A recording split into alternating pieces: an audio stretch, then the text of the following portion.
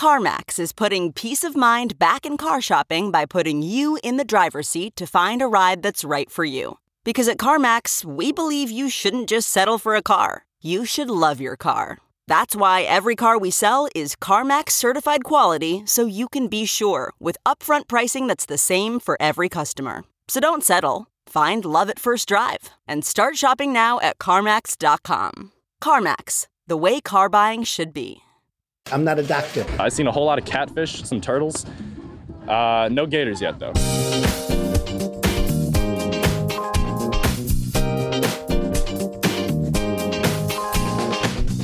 This Ben Joravsky Show, Benny J bonus interview, is brought to you in part by SEIU Healthcare, Illinois, Indiana, the Chicago Federation of Labor, and the Chicago Reader. Benny J, take it away.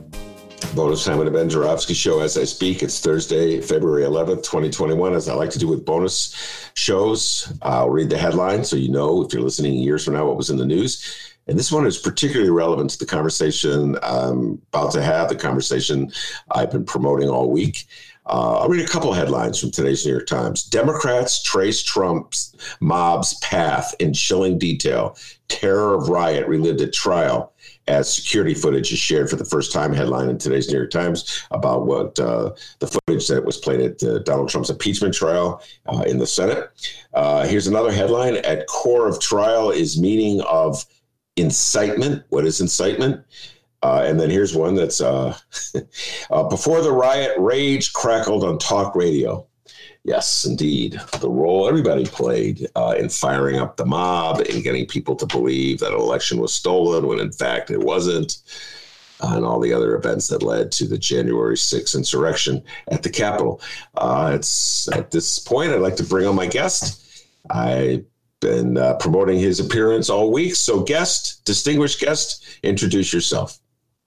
Hey, Ben. It's Jim Coogan, Chicago trial attorney here at Dwyer and Coogan. And once in a while, we'll talk constitutional law. And a lot more often than I ever could have imagined, we talk impeachment on this show. Yes, this is our second go around, Jim, of impeachment. First one didn't work out too well for those who wanted Donald Trump convicted. I don't think this will result in a conviction either. And we'll get into the notion of senators as jurors in a little bit. But let's talk about what's gone down so far as we speak. It's Thursday. The Democrats have concluded their argument in favor of conviction in just the most general sense you could think of. What do you think they were trying to achieve, and how close to achieving it do you think they came? So first of all, they had a very wide lens. They wanted to, first, before they actually started with their presentation, we had the procedural vote earlier in the week over the constitutionality of even proceeding with this. But once they had their allotted 16 hours to begin their presentation, the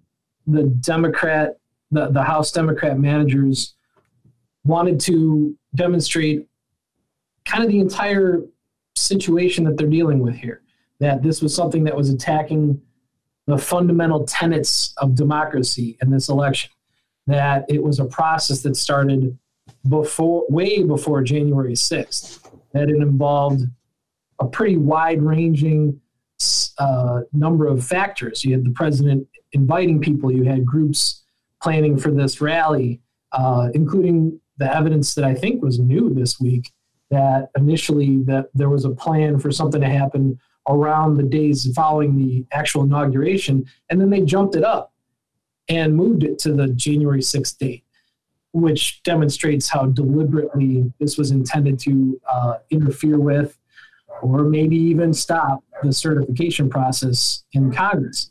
So they gave you all of that, and they also tried to drive it home with very personal details and try to make it very real, not just with video evidence, which is, I guess I'm kind of getting over how disturbing it is to watch, but maybe I'm not. It really does, to me, watching again this week, I had like a visceral reaction myself personally, and that's somebody who's 1,000 miles away and watching on television or on the computer.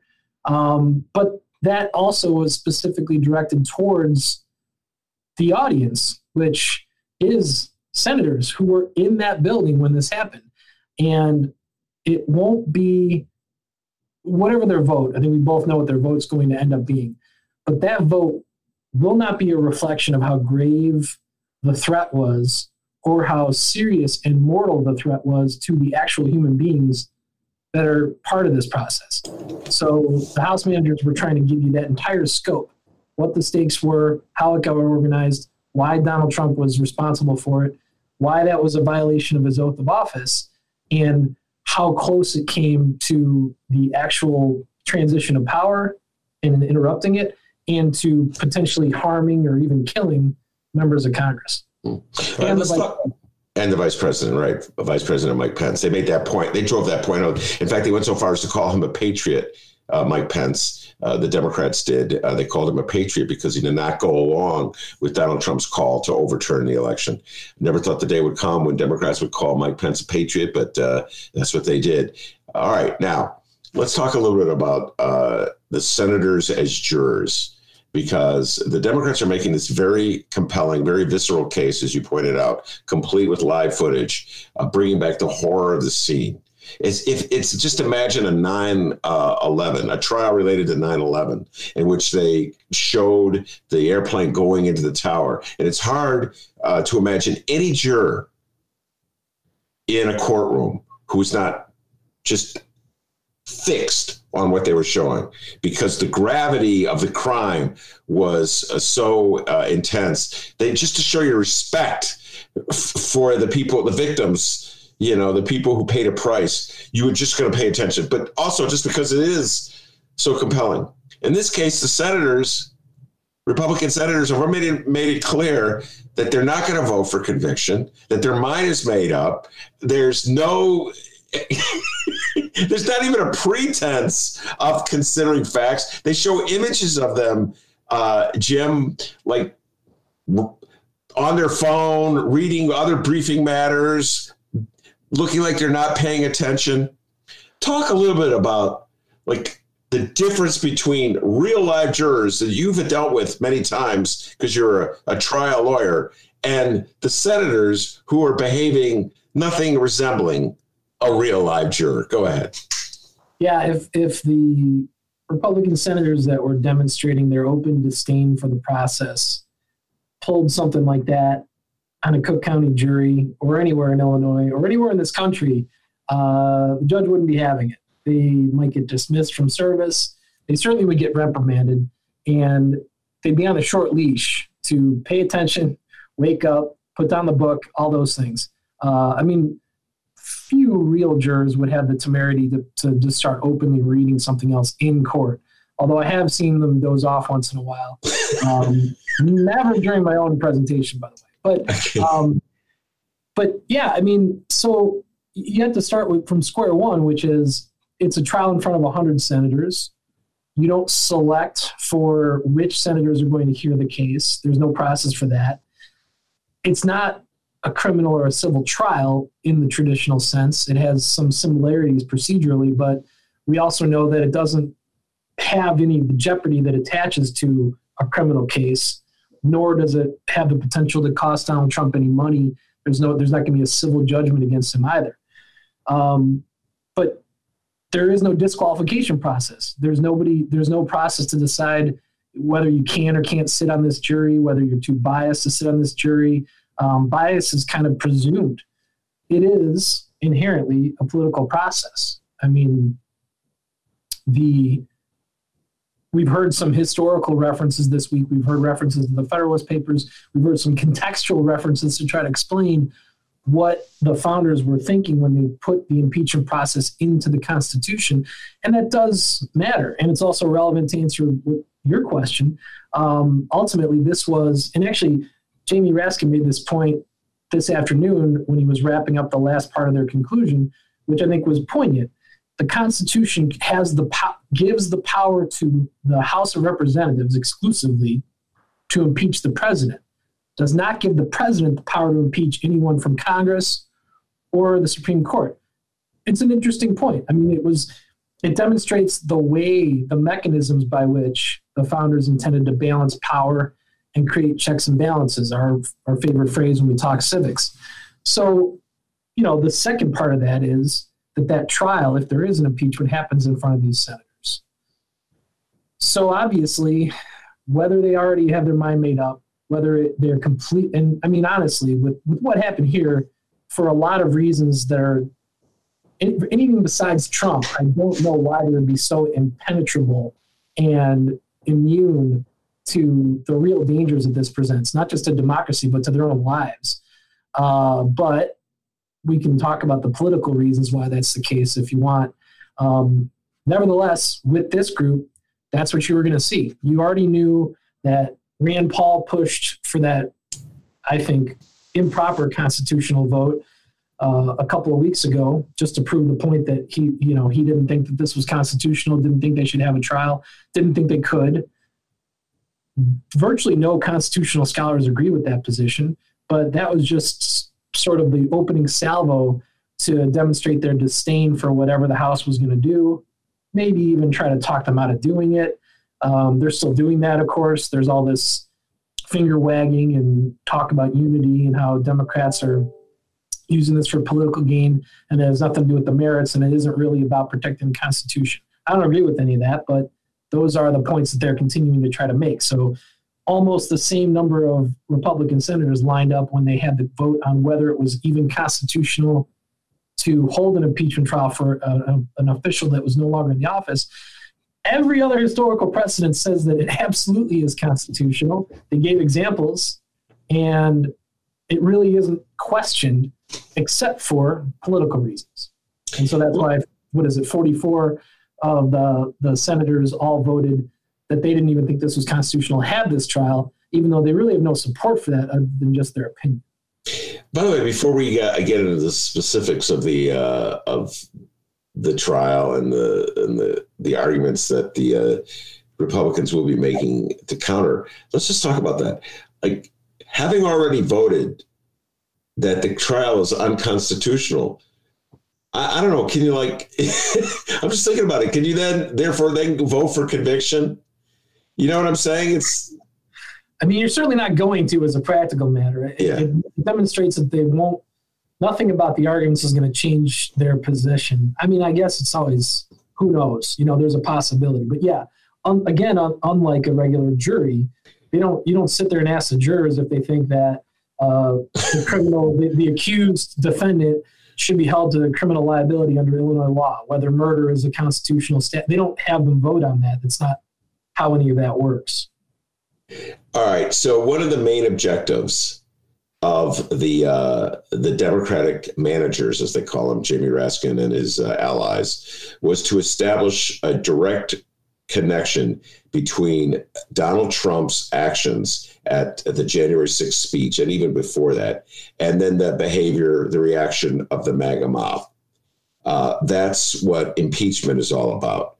There's to be criminal proceedings where the MAGA mob are held accountable for having invaded the Capitol. But this is an attempt to hold Donald Trump accountable for his behavior on January 6th. How successful, in your humble opinion, were Jamie Raskin and his allies in connecting Donald Trump to the riot, to the insurrection? If this were a RICO trial or some kind of conspiracy trial, and you were trying to tie like a mob boss to a bunch of actions that were taken by his underlings, I think that I don't think there'd be any question about conviction. I think you would have a couple of hours of deliberation. The jury would come back and they would say guilty, because they laid out, the election happened in the immediate post-election time. Actually, you know what? It even went before that. They even laid out the context that we all watched throughout the 2020 election season, where Donald Trump, just because he's always trying to create an excuse for something that might go wrong for him, continuously called it a rigged election before it even happened, which, how could he know exactly what's going to happen in the future? But I think it did dawn on him that he was going to lose. So, although he did the same thing in 2016, just in case. The point is, he was already creating the false narrative that anything that happened that didn't go his way must be the result of somebody else cheating. So once it was clear that he was going to lose, once Fox called Arizona, he came out and had his unhinged 3 o'clock in the morning or whatever time it was, press conference declaring victory. And that line just continued for the next 2.5 months. Declaring victory, accusing all sorts of different actors of fraud, basically anybody who wouldn't go along with the lie, declaring that stop the steal was now the big phrase. It's a nice 1, 2, 3 repeatable phrase for a crowd to chant. And then starting to invite people to come to Washington on January 6th for no real reason. I mean, there's nothing that he can do. The president doesn't have any power at that point. Congress has a job to do. There's no election going on. What else is the purpose of this rally? It could only be for the purpose of trying to create some kind of false impression or intimidate someone, presumably Congress, from not do their job. So they tied all that context together and all that background. So in other words, it's not just about what he said that day. It's very convenient for a Lindsey Graham or another Josh Hawley or whoever it is on Fox to just dismiss what Trump said and say he can't be responsible for whatever the crowd did. He just said some words. He didn't just say some words. A wide-ranging effort to try to bring as many people together at one time and create the impression that whatever they were there for, it was going to be big, wild, possibly dangerous. He knows that people he knows that lots of his fans like to show up armed or at least wearing body armor to public events. So they gathered all these people, and then he uses language followed by other speakers. He's got his son out there screaming about how they have to fight. He's got Rudy Giuliani talking about trial by combat, which just sounds like a crazy person or somebody who's way too wrapped up in middle age history or something. And then Trump puts the icing on the cake, or lights the fuse, so to speak, and talks about fighting, giving weak senators or weak Congress people and senators a reason to fight. We don't have to worry about the strong ones, but the weak ones might need a little encouragement. These are classic inciting words that, to use, to repeat the example from like a mob boss who doesn't want to actually say, go kill this guy, go pay him a visit. Maybe we have to do something to get him to see it our way. You coded language. Trump's been talking like that for not just the last 4 years, at least for the last 10, 15 years in public life.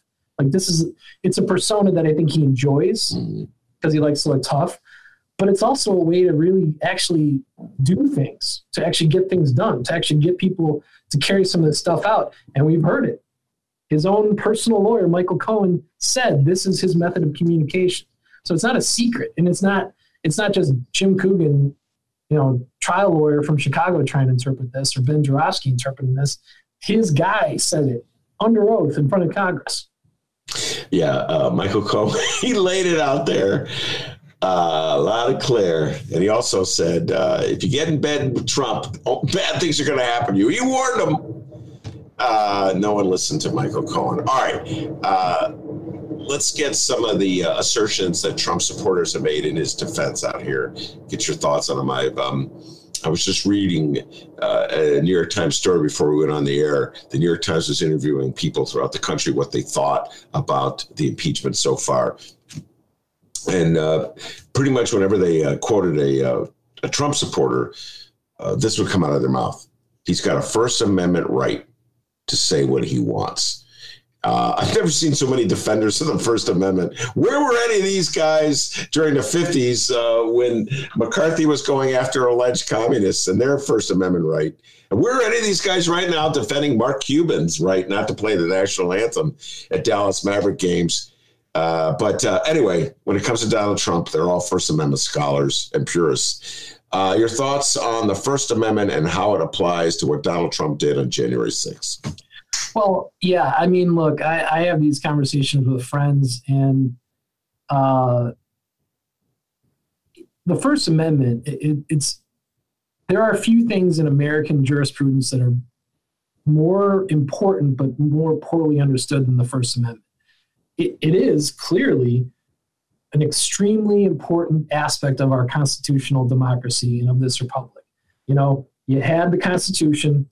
And then they decided they needed to enact these individual rights protections. And it's the first one that is intended to send a signal, because its job is to say that the government cannot prosecute you for speech.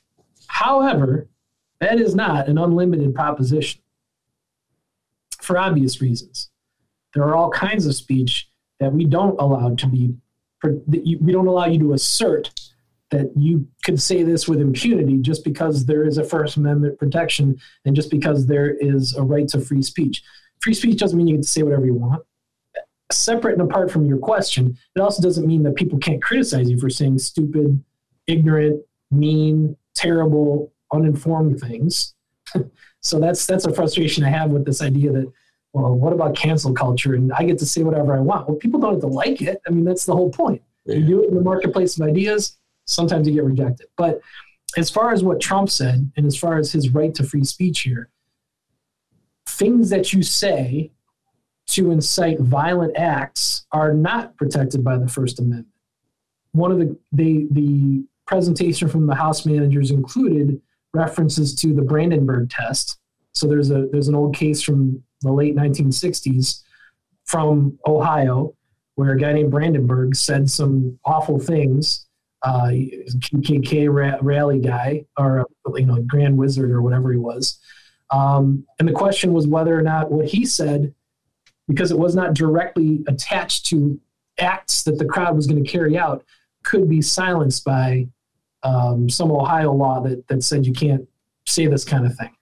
So in taking that case up, the Supreme Court created this new test and tried to clarify exactly what would constitute something that's not protected by a freedom of speech in a First Amendment defense if you said something to a crowd. And essentially, it's whether there is an imminent risk that that's going to create some kind of harm to someone or some kind of damage or something that's going to happen imminently. So there's a time scope question that's been put into the law and is part of bedrock American jurisprudence when it comes to this kind of thing. So the way that the House managers laid this case out was when Trump is standing there giving this speech, it's not just in a vacuum. It's in the context of 2 months of screaming and yelling about theft and fraud, and the rules don't apply. The rules are different when people do a fraud, and this election was stolen from us and from you and from our country. And all of this background is as they described it, sort of this powder keg. You've got that background, angry, agitated people in a crowd, and crowds act differently. That's one thing that we know to be true. That's why incitement of acts of a group of people, they can turn into a mob. It's just a human thing that we have to deal with. And then you spark that by giving them this instruction. We're going to walk down Pennsylvania Avenue. And of course he lies and says, I'm going to be there right with you. That's not protected by the First Amendment. You can't just say whatever you want. And I mentioned Maryland Representative Jamie Raskin once already. I have to give him credit. I really liked another analogy that he put together today. This is not just somebody yelling fire in a crowded theater, which again would be another thing that is not protected by the First Amendment. You can't, have a crowded theater of people yell fire, cause them all to be into a panic. When there's no fire, you're lying about it. Cause them to be in a panic. People are injured. Things are torn down. Maybe a fire really does start. And then to say, well, I can say whatever I want. It's the First Amendment. That's not how it works. But his analogy was more illustrative here. It's not just doing that. It's more like the fire marshal directs some kind of fire to be started and then decides to withhold and actually prevent the firefighters from actually going to the scene and doing their job and putting this fire out for an inexplicable period of time. That kind of adds more weight to that analogy, and it's a great analogy. I mean, I've had this argument with friends too. I don't think conservatives do analogies well, but Jamie Raskin does. It's a really great one because it reflects the power that he also had over this situation, which whether he fully understood or not, I never really know for sure, but he probably assumed that whatever did happen, because I don't know if he really had a plan here. I don't know if he thought that these folks would actually go start some kind of murderous riot or whether it would actually stop the certification process. I don't think he knows. I think he kind of, shakes up the snow globe and just sees where everything falls down. But being the president, as he knew he still would be for 2 more weeks, I think he knew that he could just stand down, and maybe that would screw this up more, and that would allow the riot to fester longer than it otherwise might have. Even if he wasn't fully briefed on the authority of the Metro Police and the authority of the Capitol Police and whoever, the DC National Guard, either way, I'm sure he figured he could mess with it in some fashion just by doing nothing, which is apparently what he did. Yeah, and I think Jamie Raskin did a great job with that analogy. I remember that. And I'll just repeat, if you have a selective endorsement of the First Amendment that varies according to whether you support the person who's hiding behind the First Amendment or claiming the First Amendment, then you don't believe in the First Amendment at all. You either believe in the First Amendment, when I say the First, you either believe in free speech being totally free, unprotected in any way, you know what I'm saying? Or you don't, to a certain degree. I mean, when it comes to Trump, it seems like anything goes with the Republican Party. And absolutely anything goes because he's got a First Amendment right to it. You know what I'm saying? And they quickly abandon that First Amendment principle. I think I said this to you before we began the show. It's really hard to have a principle argument with somebody who really has no principles. I admit it's a very complicated thing, the First Amendment, the notion of how much freedom we have to say whatever we want. We're going to get into paying, being accountable for what you say in terms of damaging someone's reputation. We're going to get into that and the notion of addressing some of these things in a lawsuit. But clearly, when I'm looking at the reaction of Republicans, Jim, they're just like, they turn like a stone heart. They'd be like, they don't care what they see. It's almost as though the anguish of the cop who's getting squeezed by that door, that you can hear the sight of the MAGA guy with the hockey stick whacking a cop over the head with. I mean, that one sticks in my mind. They brought a hockey stick to what? You brought a hockey stick to the.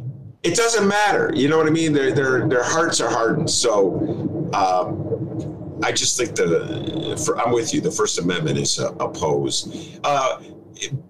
The definition of incitement, that's the headline. At core of trial is the meaning of incitement. That was the headline in the New York Times. Talk about that. What is the definition of incitement, or what is the meaning of incitement? Well, the simplest way to look at it is the use of speech to convince, persuade, maybe even threaten someone else to do something illegal. Otherwise, it wouldn't be a question of criminal intent or criminal outcome or something like that. And that's why Brandenburg tried to tighten it down and say we're not going to criminalize all speech that is trying to convince someone else to do something. But then, incitement could give way to conspiracy. Just because. So if you're going to charge somebody with incitement, let's look at the criminal context. If you're charging someone with a statute that criminalizes an incitement of someone else to go burn down a building, you'd need to prove that it happened in that timely fashion, that it was close enough in time, and therefore constitutes incitement, that you tricked them into it, that you riled them into it, whatever you use, but some kind of words that came out of your mouth to persuade them and convince them to do the act instead of you doing the act. Or maybe you could go along with them, but they also did it. But a conspiracy could be something where you didn't have that time element. It wasn't as connected in terms of the temporality, but you still convince them or trick them into it or threaten them into it, and they just did it later. So incitement is kind of tightened down to something that happens in a short temporal span. And that's why it often is associated with riots and with crowds, because you have these inflammable situations where people are around. There's a buzz. And the stuff that nobody remembers. It's been a year now since any of us have been in a real crowd like that, but it's just different when you're in a large group of people. There's a different energy. There's faces that you don't recognize, even if you know everybody there. Things move kind of quickly, and so that's why there's this human definition of what incitement is, because it's unique to that kind of a situation. It could apply to just one person, depending on the situation, but oftentimes there's going to be some level of pressure that's brought to bear, and the speaker, the inciter, is pushing on whatever that pressure point is. Hatred against a group, anger about a thing that you've worked them into a lather about, whatever it is, that's your incitement. Well, ultimately, I think all these definitions, like what it was, First Amendment protection, incitement, will go out the window. Ultimately, it's going to be a political trial. And what we haven't seen yet is the Republican defense. And my guess is, Jim, and I'm predicting this based on things they've said, their lawyers have said already or said on TV, is they're going to make the Democrats look like a mob, I got that in quotes, who are just so irrationally obsessed with destroying Donald Trump that they're trying to impeach a man who's no longer holding office. I believe essentially that will be the gist of their case, because they can't defend anything he did. They can't say, well, that was they're backing away from the assertions that the election was stolen. They're not going to say, oh, it was just normal speech. They're not going to say a crime wasn't committed. They're not going to say the crime didn't happen the same day, like within minutes of Donald Trump giving the speech. They're going to say, oh, what does it matter anyway? He's not in office. And it's unconstitutional. They're going to go back to that. What's your thought of that as a defense? Well, basically all the defenses of Trump, they always have to go around the point or beside the point. He can only be defended on procedural grounds, or, like even if you're talking to your neighbor and you're asking him, what's the deal, man? How can you wear that red hat? He's going to say, well, my taxes are lower. It's not about some virtue that Trump possesses, because he doesn't have any virtue. And he doesn't hide that fact, and he doesn't care. So everything around him, any defense of him, whether it's a legal defense, a political defense, or just a practical, how can you associate yourself with this guy defense, it's always going to be about something else. So here, very naturally, they started with a procedural constitutional defense, objecting to the notion of even doing this, whether it's possible to do. You have that perfect sweet spot of Mitch McConnell deflecting the process and avoiding starting an impeachment trial in the Senate while he was still president, saying we can't do it now. And then afterwards, voting against whether it was constitutional to do it afterwards, which again, he knows, look, it's not like anybody had ever heard of William Blunt, if you're not a constitutional scholar before this, or William Belknap. These are guys who, these are past cases that affirmed the notion, precedent that the Senate can have these trials that, even though one didn't happen for Blunt, that was a guy from like 1790, but they actually affirmatively put in the record that he didn't get tried, not because he left office, but for other reasons. Mm-hmm. So in other words, they absolutely can have these trials for people who left the office. But that doesn't matter. They're always looking for something else to defend about, something else to deflect about, something else to distract from. And don't forget, you're asking about, who they're appealing to and what the plan is here. 8 senators and 139 House members still voted to block certification on January 6th, even after this mob blasted through the Capitol, led to the death of one officer, and then we found out that more cascaded later. I mean, they did that night, in the middle of the night. They were still objecting to this. And I don't think it had anything to do with the merits. I think we all know that. maybe it's possible that some of these House members actually believe that in spite of there not being any evidence that it was actually stolen. So it just never has anything to do with it, with whatever's actually going on. Yeah. And the defense is never square to whatever you're accusing Trump of. It has to go in some other direction. And I guess I don't know if we haven't seen it yet, but we could talk a little bit about what we might expect beyond what we just said from Trump's counsel. I mean, in this case, he doesn't even have the group of lawyers who he had in the first impeachment trial. They all refused to participate. His first group that he'd hired quit a week in advance of the trial, which is never a good sign. I mean, at the end of the day, the only reasons, you hear this stuff, the only reasons why you would quit under those circumstances, and I can attest to this, if I was in that situation, your client is lying to you, or your client is insisting that you lie on their behalf. Or you just can't, you're saying, here's your defense strategy, and they just won't agree to it.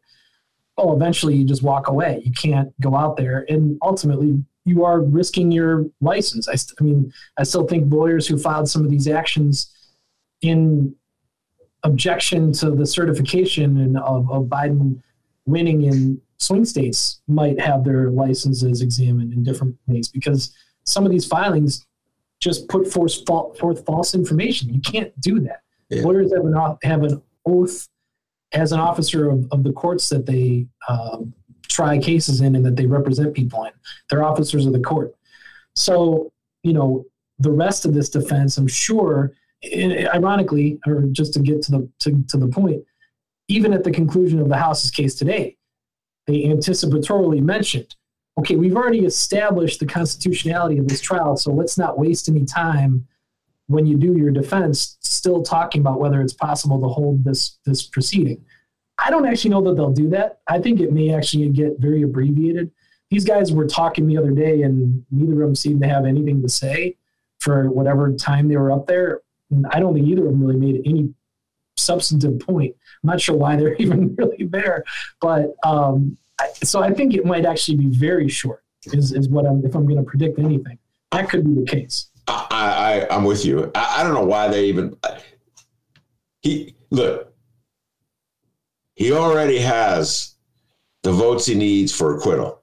Exactly. I don't know why they put up defense anyway to go. Sure.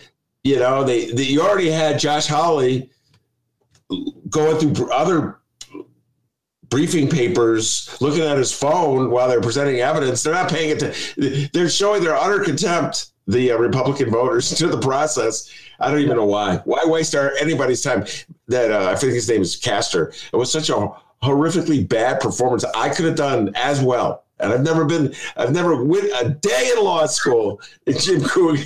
I could have got it. I know the difference between a prosecutor and a defense lawyer. I do know that. Okay. Which puts me ahead of Castor, I think his name is. It sure seems Ben. Yeah. Let's close with this. We've talked about this many times in relation to gun manufacturers, that if they were liable for the carnage that their product caused, maybe they would take greater steps to prevent people widespread ownership of guns and bullets, et cetera, and so forth. But of course, they have immunity to this by federal law. We're now seeing, in a similar vein, politicians pay a price. I'm thinking of Rudy Giuliani and Fox TV for just broadcasting any old thing that Donald Trump wants them to broadcast without regard for whether it's truth or factual. Do you think that this is a sign of what's to come as lawyers like yourself take the initiative, go to court to prevent politicians from just making any old kind of assertion that they want to make, no matter how erroneous, made up, fictitious it may be? Well, so this highlights another thing another aspect of speech that is not just automatically protected by the First Amendment. And I'll admit, I was listening to a podcast about the lawsuit that's been filed by Smartmatic, which is not Dominion. It had a much smaller role in the 2020 election. And actually, it sounded like they have a really great case because they only had a contract with LA County. Yeah. So their software wasn't being used anywhere else. And yet their names coming out of the mouths of Rudy Giuliani and other Fox people as somehow related to Pennsylvania, to Georgia, to Arizona, where they don't even have technology that's not even being used there. So, I mean, yeah, one of my thoughts was, how do I get involved in this case? I'd like to get on the side of this case because it sounds like a great case. Yeah. But yeah, look, it's not ideal from a social communication journalism standpoint to have, I guess, the only remaining way of regulating how this discourse occurs is through the courts. That is not how you'd like this to go. You'd rather have journalistic standards. You'd rather the host tell a guest, you can't say that on here, or just cut the segment short or something like that. I mean, before the show, we had a little discussion about this. I mean, it's funny, but it's not funny, but it is funny.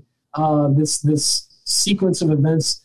So there's three principal conservative networks now. You've got Fox, and for those people who Fox is too liberal, they can tune into Newsmax or OANN, the One America News Network.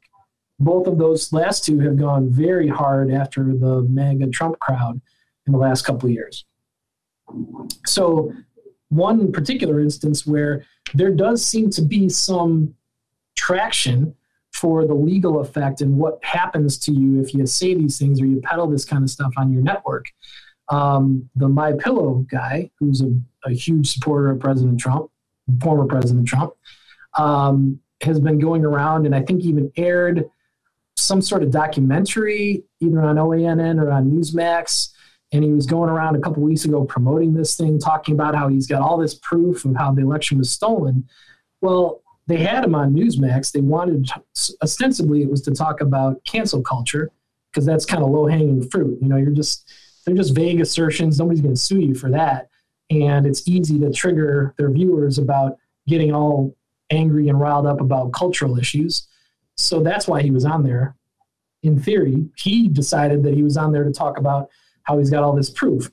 Immediately, one of the two hosts starts just talking over him, just laughing right through what he's saying to try to drown out the noise. And then he picks up a piece of paper, starts to read a disclaimer, how the Newsmax has not verified any of this. As far as they know, the election results have been certified, and those are the facts. That's the situation.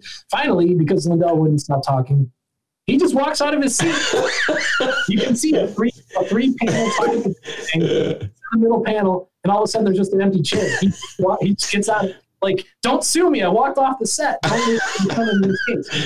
But your question is about, what is this broader thing that's happening?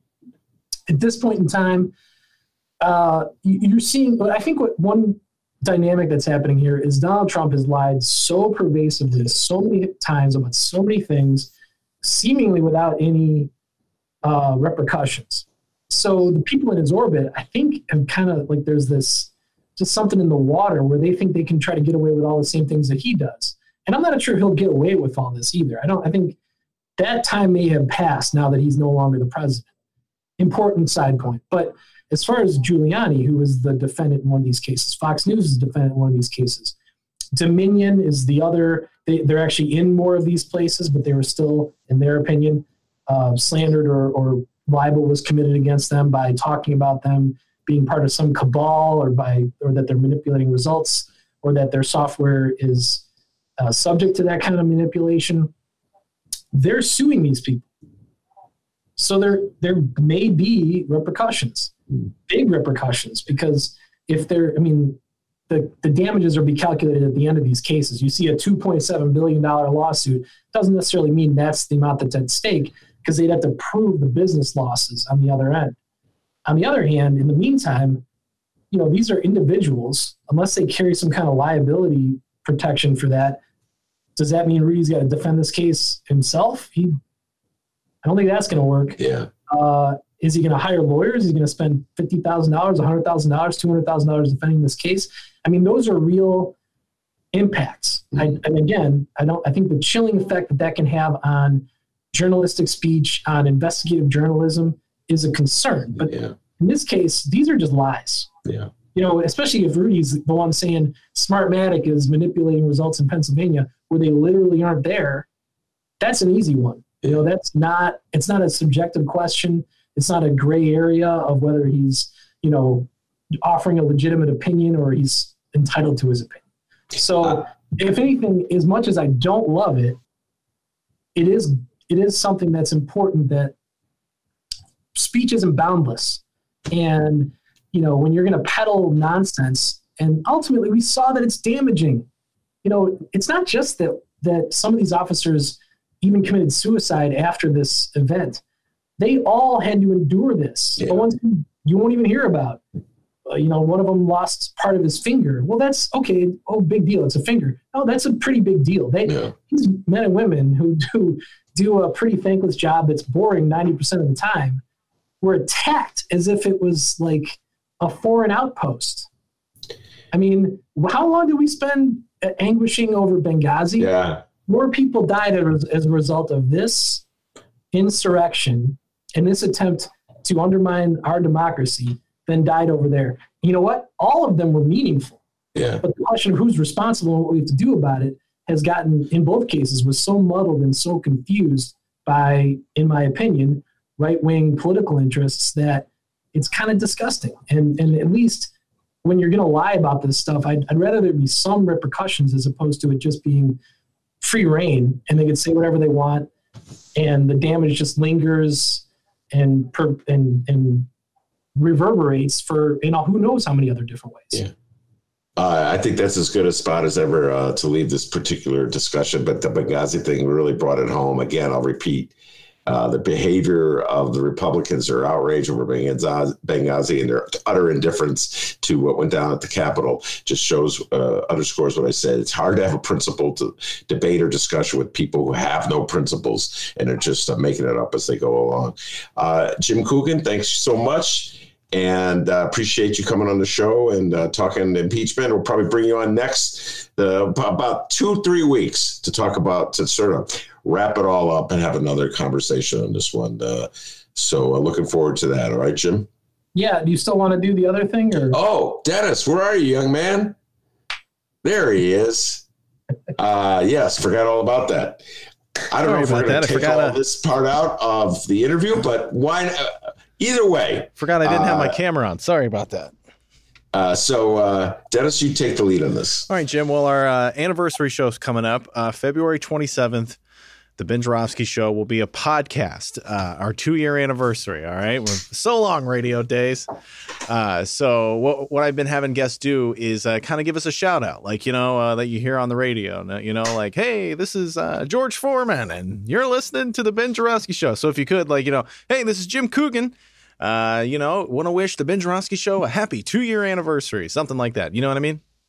Yeah. Well, radio is so 2018, so that's what we've been saying. It's so December 2018 to be exact. But go ahead. That's what we've been saying. I'll give you a countdown, and then after that, just go ahead and let it rip. All right. Yep. Cool. Here we go. All right. 3, 2, 1. This is Jim Coogan, Chicago trial lawyer, wishing Ben Joravsky and Dennis happy 2nd anniversary of the Ben Joravsky Show, the podcast, to 2 of the most legal and law-abiding guys that I know. So congratulations, guys. Keep it going. We are definitely that way now that marijuana is legal. All right. Thank you very much, Jim Coogan. I really appreciate that. That's the great Jim Coogan. I'm Ben Joravsky. Take care, everybody.